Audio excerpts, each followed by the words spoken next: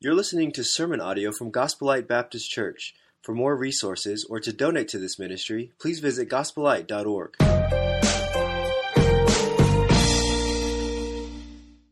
We've been talking about what is a great church. So here we are. It's on the screen. And there are 4 different subjects that we're talking about. Great power, great grace, and then next week is great joy, and then there's this week. Now, I'm holding back just for a moment because, it's been fun. I've enjoyed preaching on great power. We see in Scripture clearly in the book of Acts that the early church had this power. They knew the power source was God himself. And so they plugged into the power of prayer. They plugged into the power of passion. They plugged into the power of preaching. These guys didn't have much of an education, diplomas, theological schools, but they had been with Jesus. They knew God. And they preached with that power of the Holy Spirit. They had great grace. 2 weeks ago, we talked about that great grace is a saving grace. We are converted by the grace of God. It is a sustaining grace. We are commended in the grace of God. It is a sticking grace. We are continuing in the grace of God. These are things that the grace of God does for us. It's an amazing subject. It's an awe-inspiring thought to be loved by God, to love others with the grace of God. It's just incredible. Next week, it's going to be great joy. I can't wait. If you know anything about me and joy, I kind of live in that moment. I mean, I'm just one of these guys that believes Nehemiah 8:10 is true. The joy of the Lord is my strength. And so if I have any strength today, it's because of the power of God, the grace of God, but it's also because I'm just quite joyful. I mean, I just always see the glasses, half full and not half empty. You ever been around somebody who thinks it's always half empty? I'm one of those half full guys. I love what joy does in my heart and how it is accentuated by the Holy Spirit. And we're going to talk about that next week. But this Sunday, a tougher subject. We've been talking about the 10th core value at Gospelite. If you're not familiar with our core values, you can get all of them at the information desk on the way out. We've been talking about them all year with our next level theme. This month, it's the letter H in the word light. It's an acrostic, gospel light. The letter H stands for the word hope. And the statement we've been making here as our core value is this: hope is what we offer to the world as a church. And I think you would agree with me that this world needs hope. If you look on the news, in fact, I'll tell you there's 2 ways to get the news. 2 ways you can find out, two ways to process news. First of all, you can look at the nightly news or the daily news, or like I do, maybe for a few minutes in the evening, just check out my little news source, is a quick look at Fox News. Get on there, find out, okay, have we got a House Speaker yet? Oh, that's dismal. Have we got, what's going on in the Middle East? Man, that's incredible. We got all these ships pulling into the oceans there from America. Looks like maybe there's going to be some involvement. I mean, it's a lot of tension. And when you watch the evening news and you base what you look at the world as based on that, it's a lot of fear. It's a lot of phobia, a lot of uncertainty, right? I mean, what's going to happen? What's going on? Or you can get your news from watching a biography or the History Channel. If you get your news that way, it's kind of cool because you kind of go back in time, you watch this event, you already know the end. If you watch a World War II biography, or if you go to the History Channel and watch something that's already happened, you know the ending. You know what's happened. Not a lot of fear in that, not a lot of phobia in that, not a lot of uncertainty in watching the History Channel. Well, listen, God doesn't watch the nightly news. God watches the History Channel. God's not limited by time. God lives in time, but he's not limited by time. And God already knows what's going to happen. God looks at this world and he sees what's going to happen. And the hope that we have is that Jesus Christ, like he established in Genesis chapter 1, a perfect world. I want you to know, hey, that's coming back soon, folks. When Jesus comes and establishes his kingdom, hey, we're going back to God's original intent for the world. And you say, preacher, how do you know that? My Bible. And I've got hope in God. Hope in God. This is what we offer to the world as a church. This is why today, when there's so much unrest and uncertainty in the world, a pastor can get up and preach with confidence that God reigns above it all. And He's coming again. And we can know that. We need to follow the great attributes of the early church. Great power, great grace, great fear, and great joy. Today I'm speaking about a great church has great fear of the Lord. To many it may seem unusual to say that fear was what made the church great. Because normally the way that we process fear is in a negative way. Would you not agree? I mean, for the most part, when you say the word fear, it's not a positive thing. Our mental picture of what the word fear is not very good. We see fear, we view fear as a bad thing, not a good thing. Now, let me say this. I'm not talking this morning about the unhealthy emotional or healthy or unhealthy emotional fear. Meaning this, that for instance, there is a healthy fear in my emotions that protects me. It delivers me sometimes from harming myself. For instance, I'm thankful today for the healthy fear that I have of putting my hand in a fire and burning my hand. Amen. I have a healthy fear of walking out into the middle of the street and getting run over by a car. So guess what I do? I actually look both ways. And I help my children to look both ways and my grandchildren. Yesterday, I haven't been able to do it with my dog because yesterday somebody knocked on my door and said, "Hey, is this your little fluffy furry dog out in the middle of the road? We just almost killed it." I said, "Yeah, no fear of the Lord. I'm sorry. You know, no fear of the street. Just run right in the middle of the street." But there is a healthy emotional fear, but we're not talking about that this morning. An unhealthy emotion of fear is a spirit of fear. And that can bring about anxiety and that can bring about phobias in someone's life. But fearing the Lord does not mean being scared of God in a way that causes you to withdraw from God or to hide from God. This is not what the Bible is referring to when it says, fear the Lord. The Hebrew word for fear, talking about the fear of the Lord, is the word Ya'ir. The word implies reverence and showing God the utmost respect and honor. It's having awe for Him. It's holding God in high esteem and obeying His word. Fearing the Lord means walking in humility and reverence towards God and to honor Him above everything else. When you understand how incredible and powerful God truly is, there's a holy fear and respect that accompanies that knowledge. Biblical fear of the Lord has its roots in love for Him. To love God as our Father. Our Father. Well, that includes fear of Him that keeps us humble and causes us to strive to live holy before Him. And the fear of God is an ongoing posture of our heart that moves us to continually obey God and to do the right thing, even when it seems easier to do something else. This, church family and guests this morning, this was one of the key ingredients of the growth and the influence of the early church. They were an obedient church. And even though they were faced with trials and troubles, because they followed God's word, they did not conform to the culture around them. And I say that as clearly and profoundly as I can. The Bible records a testimony statement about the early church, and it's one that is, I think, the foundation of the entire message. So it's going to be important for you to really process this and take this in. It's Acts chapter 9 and verse 31. It says, "So the church throughout all Judea, Galilee, and Samaria, it had peace, and it was strengthened.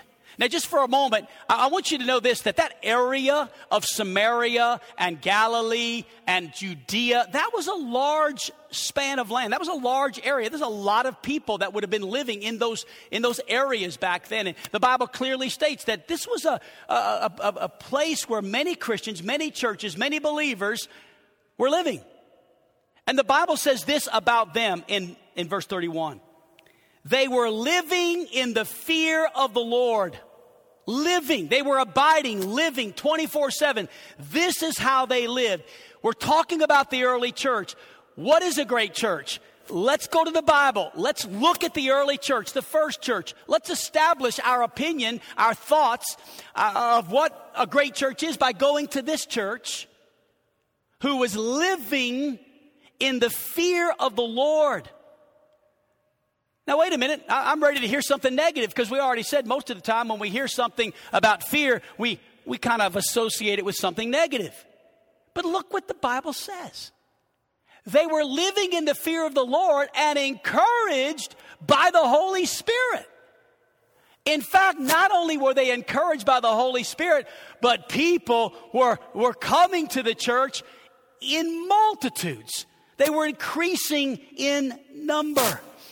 All that the church had been through up to this point had brought them to a place where they were being encouraged by the Holy Spirit and increasing in numbers. The result of living in the fear of the Lord was a thriving, healthy, growing church.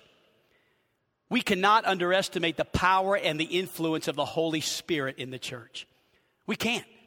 In fact, they were encouraged by the Holy Spirit, and we see in the book of Acts alone, there are over 40 references of the Holy Spirit working within the early church. It's fascinating. It's amazing. It's incredible.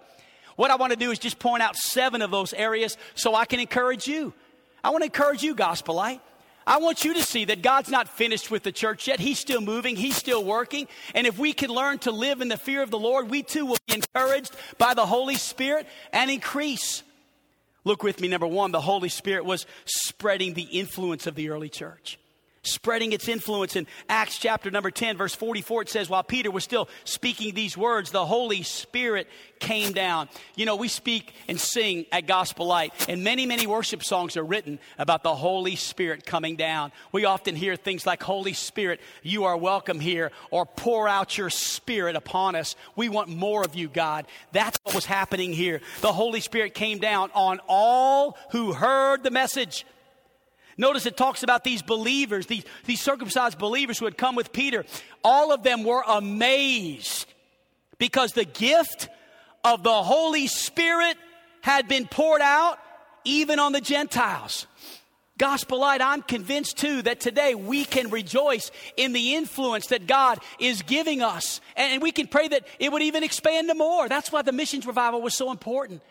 I was so encouraged, and maybe you were too if you were here. And if you weren't, you're hearing it for the first time. But if you were, you can maybe agree by acknowledging this. Did you hear when Jeremy Panero from Vanuatu, missionary to Vanuatu, when he said, I just got to be honest, the only thing that kept us on the mission field was the giving of Gospel Light. There was a time when we would have had to leave the field were it not for you stepping in and giving enough for us to make up for the loss of their support that we were having.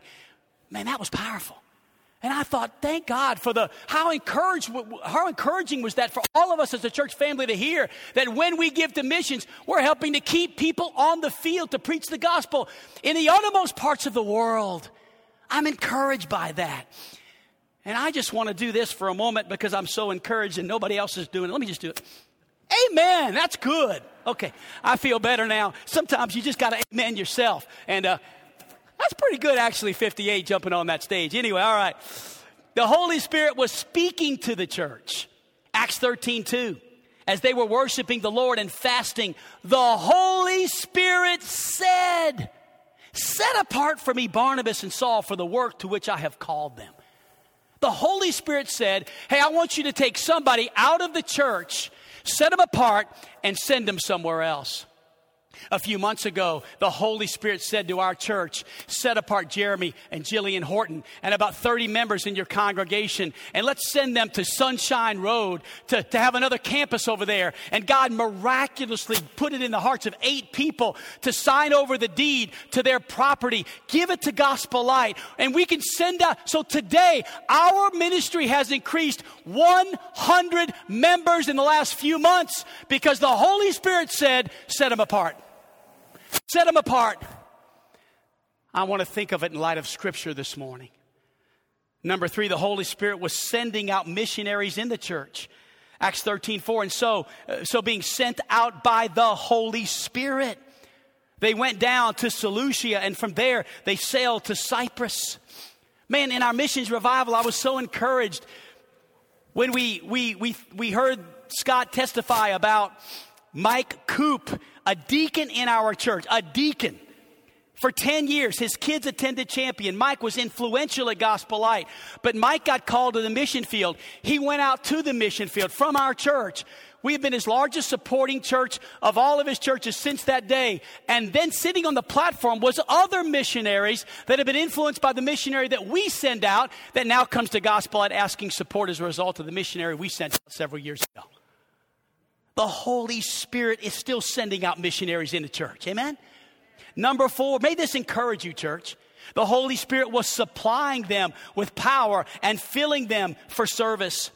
Look, if you would, please, at Acts 4:31 on the screen. And when they had prayed, the place where they were assembled was shaken, and they were all filled with the Holy Spirit, and they began to speak the word boldly. I could not help but to think as Josh Oglesby got up to give that announcement, and some of you, maybe that was the first time you've met Josh. He's been on our staff now for several months and working as an assistant in the youth department and working in the college as a recruiter and teaching Bible in our Christian school. And every single day for the past 2 weeks, Josh has been in Fountain Lake or Hot Springs High or Lake Hamilton or Lakeside or what's the other one? Cutter. All 5 public schools, Josh has been standing proclaiming the gospel in the FCA of those schools to hundreds of kids. And Glow Up 501 is primarily, though it started 4 months ago, this will be our 3rd one with 100 kids. The last one had 250. We expect this one maybe to have more than that. Why? Because there's someone who is filled with the Spirit of God, who's waking up at 6:30 in the morning to head out to a gymnasium to stand in front of public school kids and share the gospel.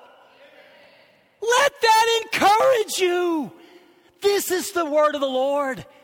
That when we live in the fear of the Lord, we're encouraged by the Holy Spirit, and we increase in number. It happens today. The Holy Spirit was stating, number 5, the decisions for the church.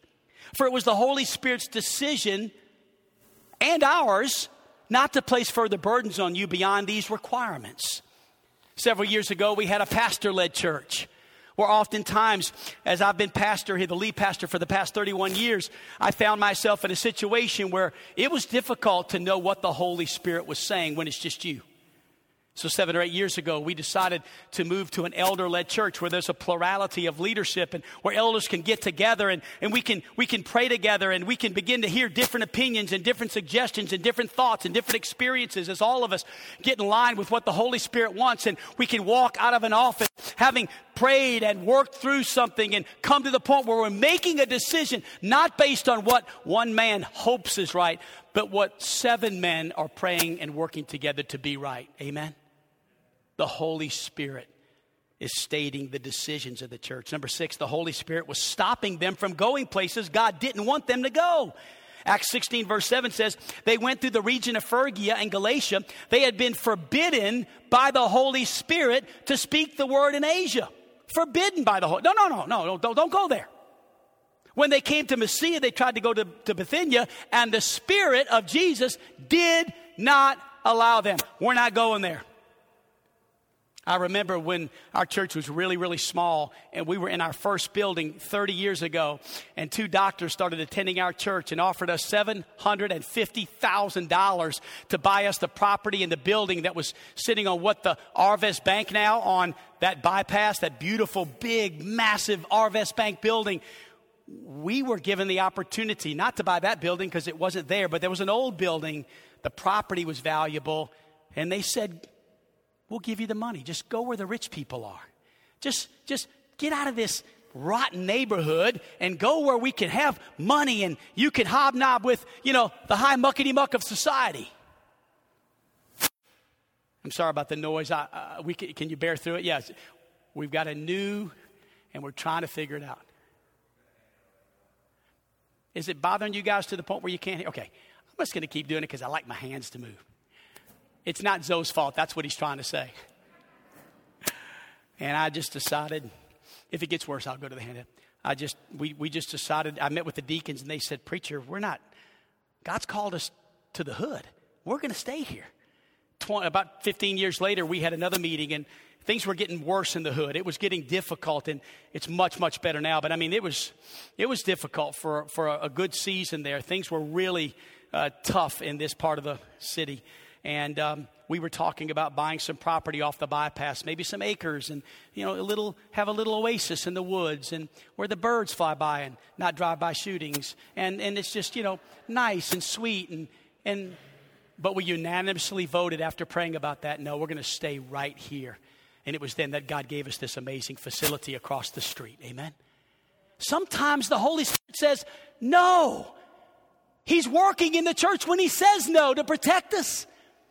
And then we find finally the Holy Spirit was selecting the leaders of the church. Acts 20:28, be on guard for yourselves and for all the flock of which the Holy Spirit has appointed you as overseers to shepherd the church of God, which he purchased with his own blood. The Holy Spirit appointing leaders in the church.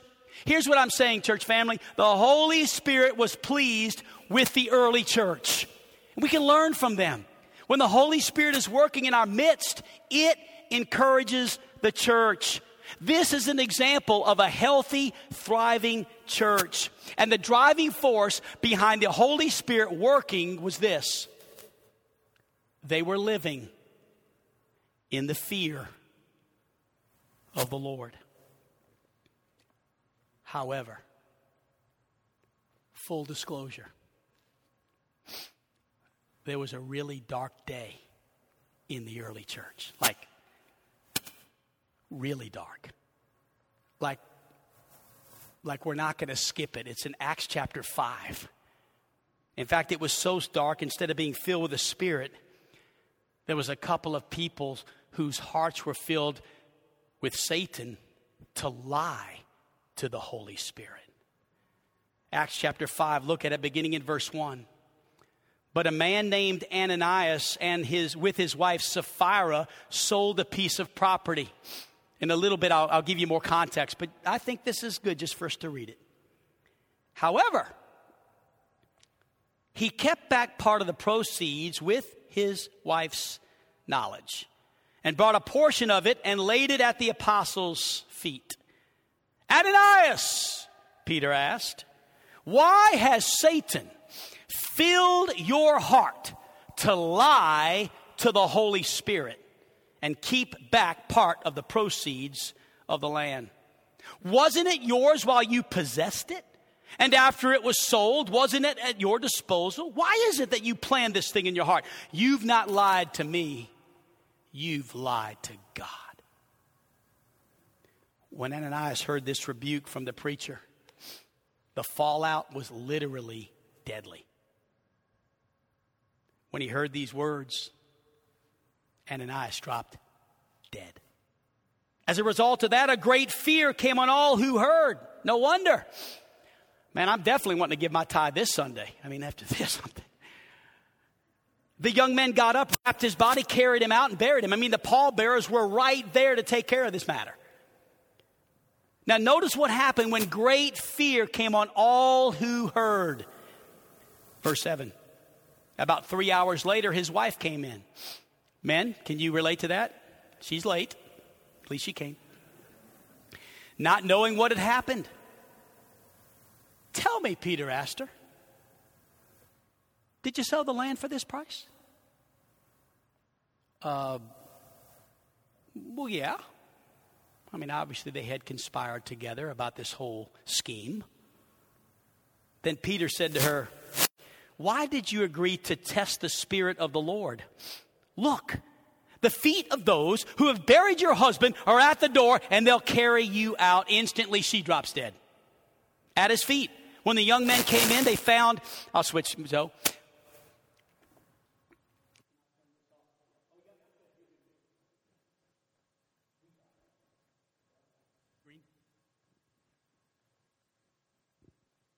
Instantly, she dropped dead at his feet.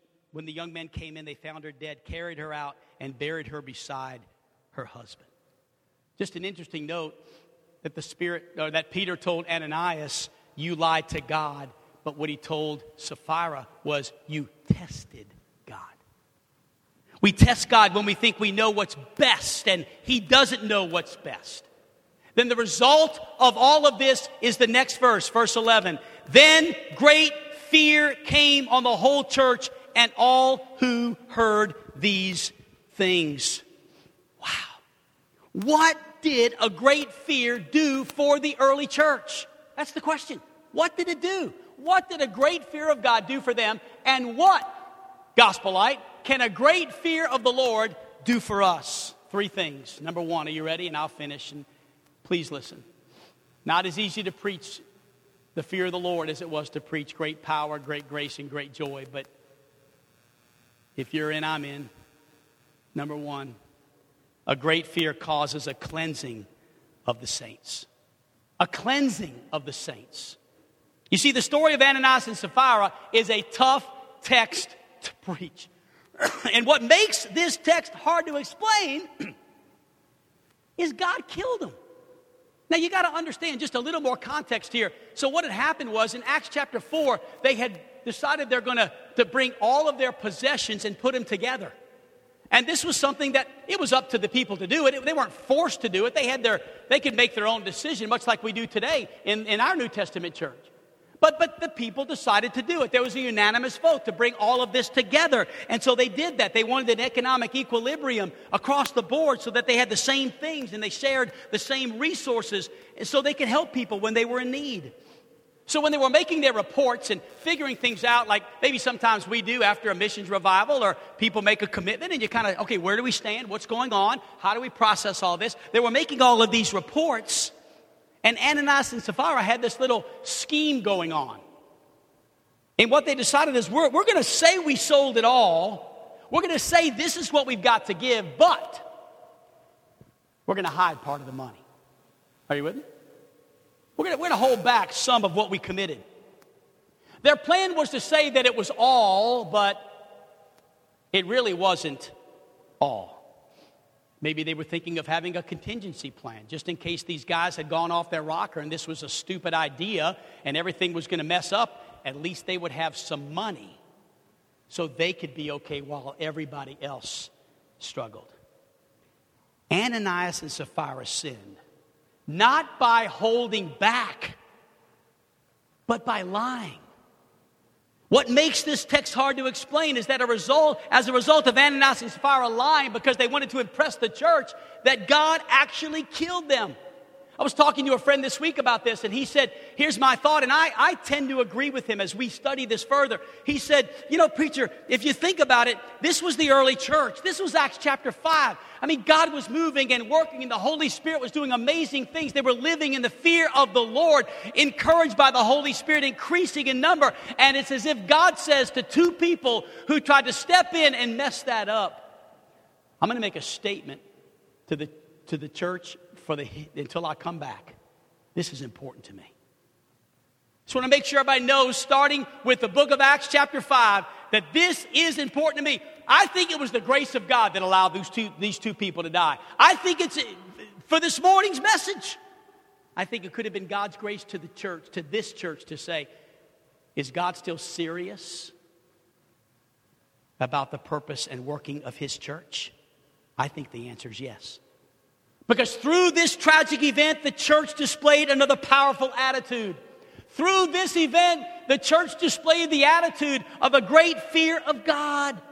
The story of Ananias and Sapphira reminds us that it simply doesn't pay to disobey.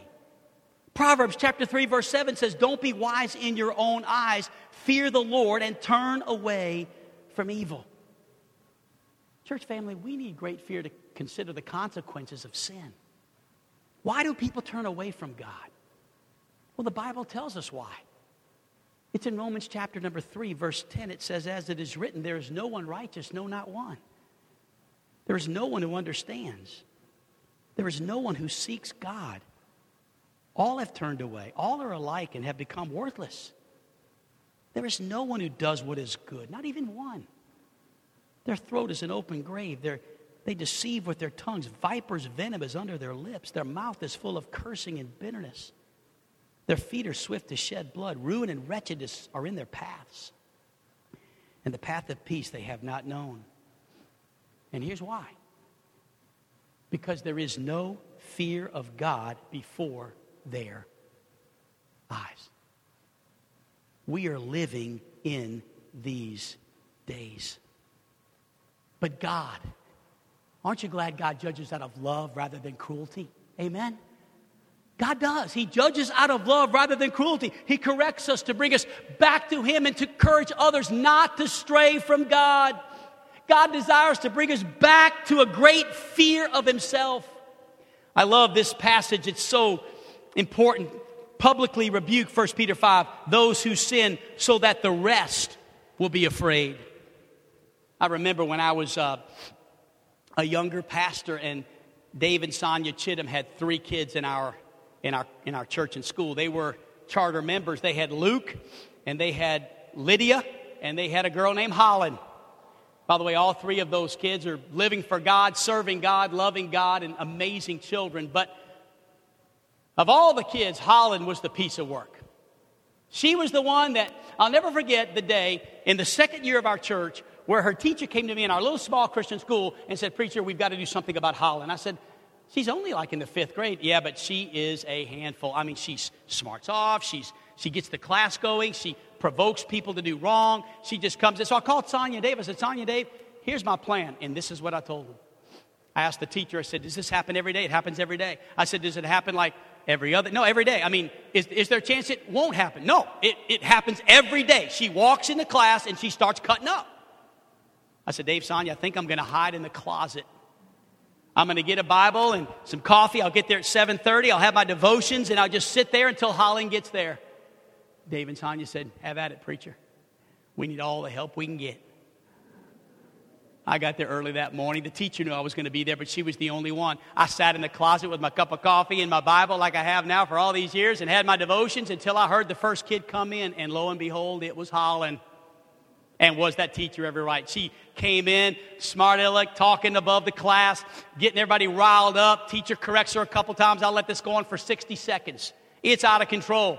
And finally, I busted out of that out of that closet. As soon as I came out of that closet, everybody in the class went, "Oh, it's the preacher." And I pointed at Holland, and I said, "Holland Chittum, you listen to me. Your parents know I'm doing this. But I heard what you said. I heard how you disrespected your teacher and how you disrespected your class. And I want you to know that if you ever do this again," I said, "you will be disciplined." And I went on and for about 30 seconds or so. And you could have heard a pin drop. I said to the teacher a month later, "How are things going?" She said, "Every day they go to that closet and check and see if you're there." Every single day. It's amazing what a little public rebuke will do and bring fear to all the rest. A little more sobering story. About 13 years ago, my oldest son had a rebellious sabbatical from God and his family. And strayed from God pretty hardcore. To the point where we could not quite figure out what was going on, but we knew he was up to some really bad things.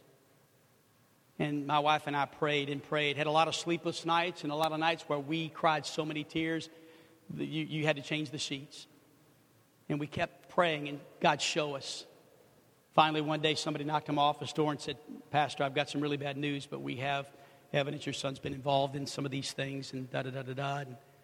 And really, he needs to be expelled. And they did it out of love for me. They said, "But we know you're the pastor, and if you feel like we should maybe just, not many people know, we can kind of keep this quiet and potentially kind of work through this in another way."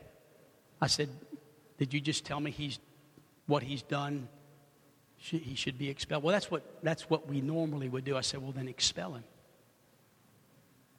It was hard to do, but it was the right thing to do. My son was expelled as a freshman from Champion Christian College. To be honest, it was difficult, but it not only changed his life, I feel confident in saying that one of the most God-fearing young men I know who's recklessly abandoned to serving Jesus is my firstborn son, Matthias. But I can tell you that there was a moment in his life where, as a result of public rebuke, not only did it change his life, but it stirred up an awareness, one that I've been able to use on a number of occasions to help others to understand the importance so that the rest will have some fear. What made the church great was they had a great fear of God. What made the church great was that they were committed to holiness. 2 Corinthians 7:1 says, so then, dear friends, since we have these promises, let us cleanse ourselves from every impurity of the flesh and spirit, bringing holiness to completion in the fear of God.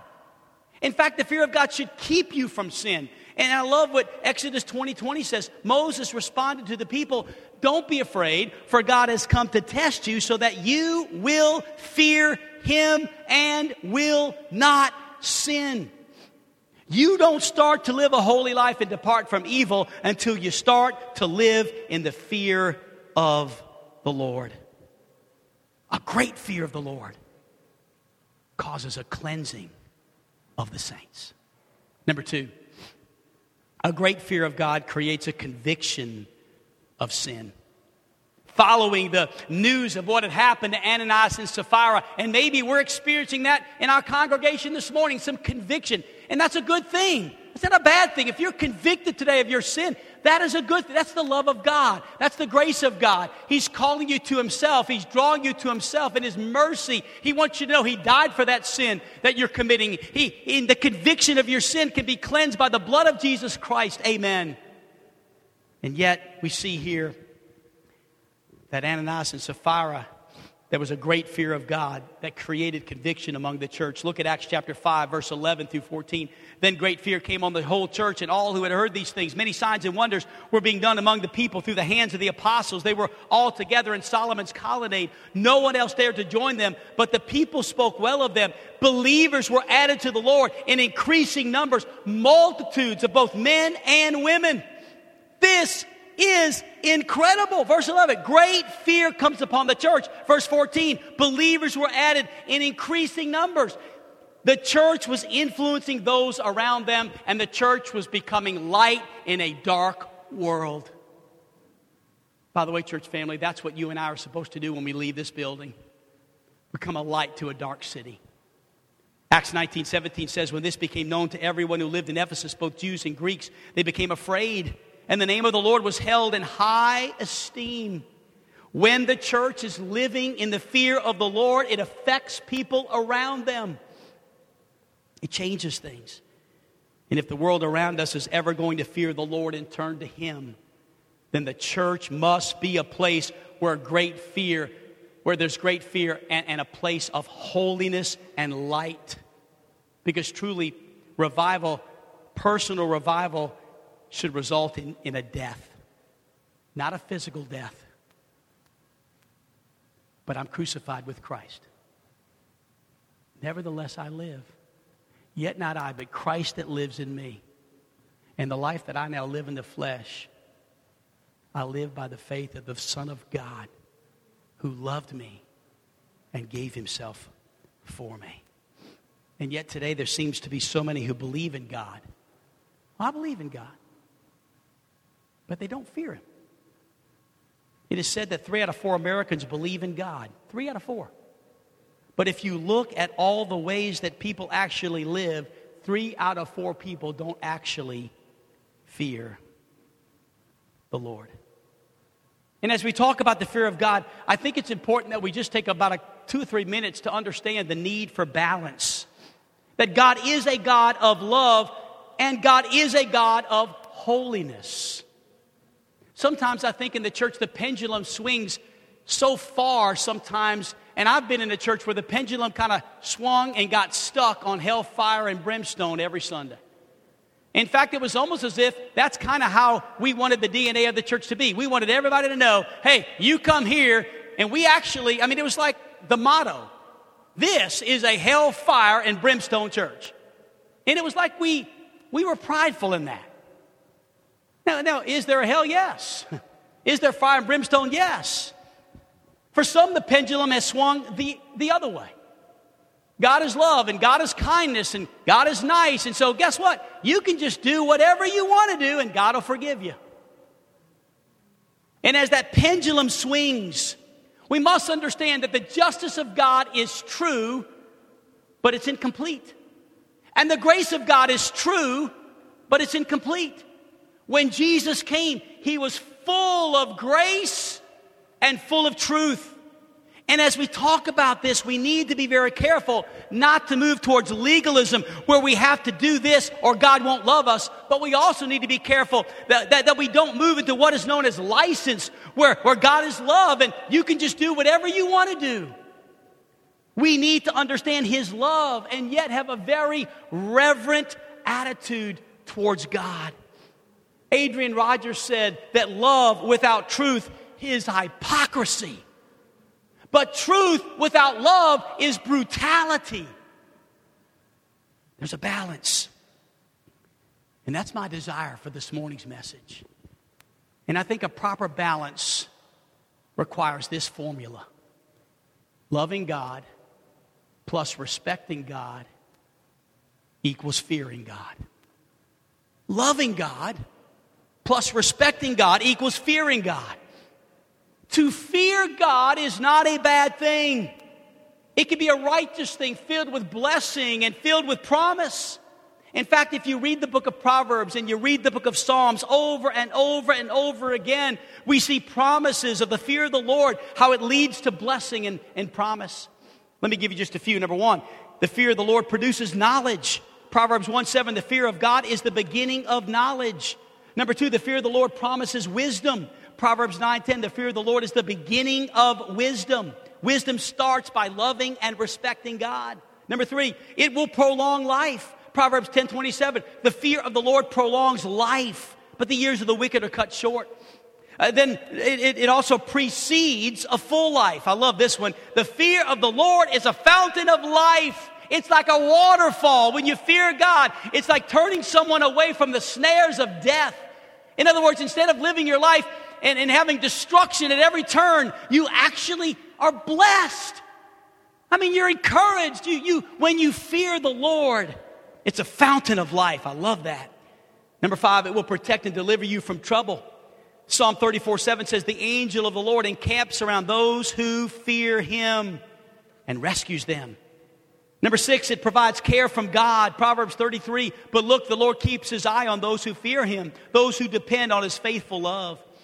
It positions you well in life. Proverbs 22, verse 4, humility, the fear of the Lord results in wealth, honor, and life. When I read these things, this is my opinion of the fear of the Lord. We should not run from it. We should run to it. A great fear creates a conviction of sin.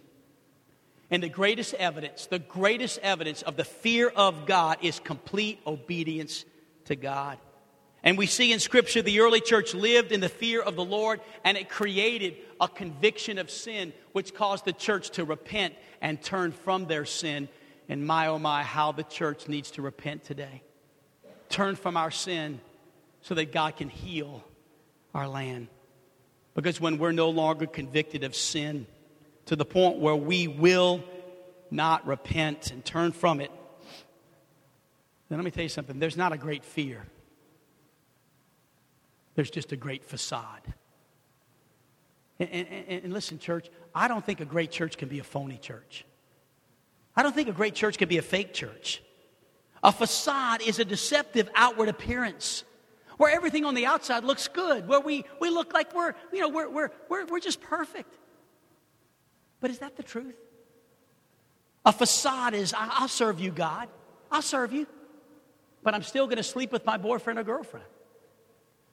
A facade says, I believe in you. I believe in you, God. I'm just not going to stop watching my pornography.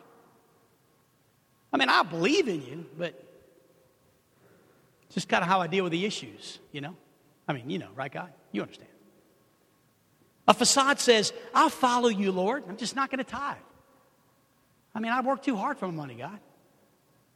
A facade says, I'll say the whole prayer thing and I'll go to church, but surrender my whole life to you, God? Look, I've only got one life to live, God, and I'm not about to give it all to you. In other words, I believe in God, but I don't fear God. Again, I don't want the pendulum to swing to legalism, but I don't want it to swing to license either. However, because of the grace of Jesus, my only reasonable response is to love him as a heavenly Father and respect him as the Lord of creation. And therefore, I fear him. And because I fear him, I desire to obey him. Number one, a great fear causes a cleansing of the saints. Number two, a great fear causes and creates a conviction of sin. And finally, in closing, a great fear cements a confidence to speak up for God. When persecution came upon the church, and persecution did, they spoke up for the Lord even more. And they believed it was more important to obey God than to obey man. And by the way, let me just say this about us Americans. That day is coming for us soon. In many ways, it's already upon us. But it's coming where we all have to make a decision. Will I obey God or will I obey man? Look at it in the early church, Acts chapter 5, beginning in verse number 27. And they brought them in and had them stand before the Sanhedrin. And the high priest asked, did we strictly order you not to teach in this name? Look, you filled Jerusalem with your teaching and you're determined to make us guilty of this man's blood. Peter and the apostles replied, we must obey God rather than people. They no longer feared what man could do to them. They became confident witnesses for Christ. Listen to Acts chapter 5 as it goes on, and Peter says, this is strong. The God of our ancestors raised up Jesus, whom you had murdered and hung on a tree. God exalted this man to the right hand as ruler and Savior to give repentance to Israel and forgiveness of sins. We are witnesses of these things, and so is the Holy Spirit, whom God has given to those who obey him. Wow. We're learning from the early church that great fear gave them great confidence. They knew there was nobody greater than God. Not even the President of the United States of America. No law, no government is greater than God. Matthew 10:28 said, don't fear those who kill the body but are not able to kill the soul. Rather, fear him who's able to destroy both soul and body in hell. They had a confidence, a strong confidence because of their fear of the Lord. Proverbs 14:26 says, the fear of the Lord, in the fear of the Lord, one has what? Nobody feels like talking. I get it. Strong confidence. Strong confidence. This is what the fear of the Lord does. You say, Pastor, you seem to be preaching with a confidence this morning. Yes. I want to live in the fear of the Lord. It's the only way to preach the truth. It's the only way to tell the truth. It's the only way to preach the whole Bible. It's the only way not to tiptoe through the tulips. It's the only way not to skip things that are uncomfortable. It's the only way. Without the fear of the Lord, I'm just a pansy. I'm a sissy. I don't tell you the truth. I just tell you what you want to hear. But when I live in the fear of the Lord, honestly, I say this respectfully, I don't fear man, I fear God. We all need to feel this way to be a great church. Next, we must remember there are basically two types of fear. There's holy fear. That's a fear of God. Then there's harmful fear. That's a fear of man. So the question is this: who do you fear the most? God or man? That's the question.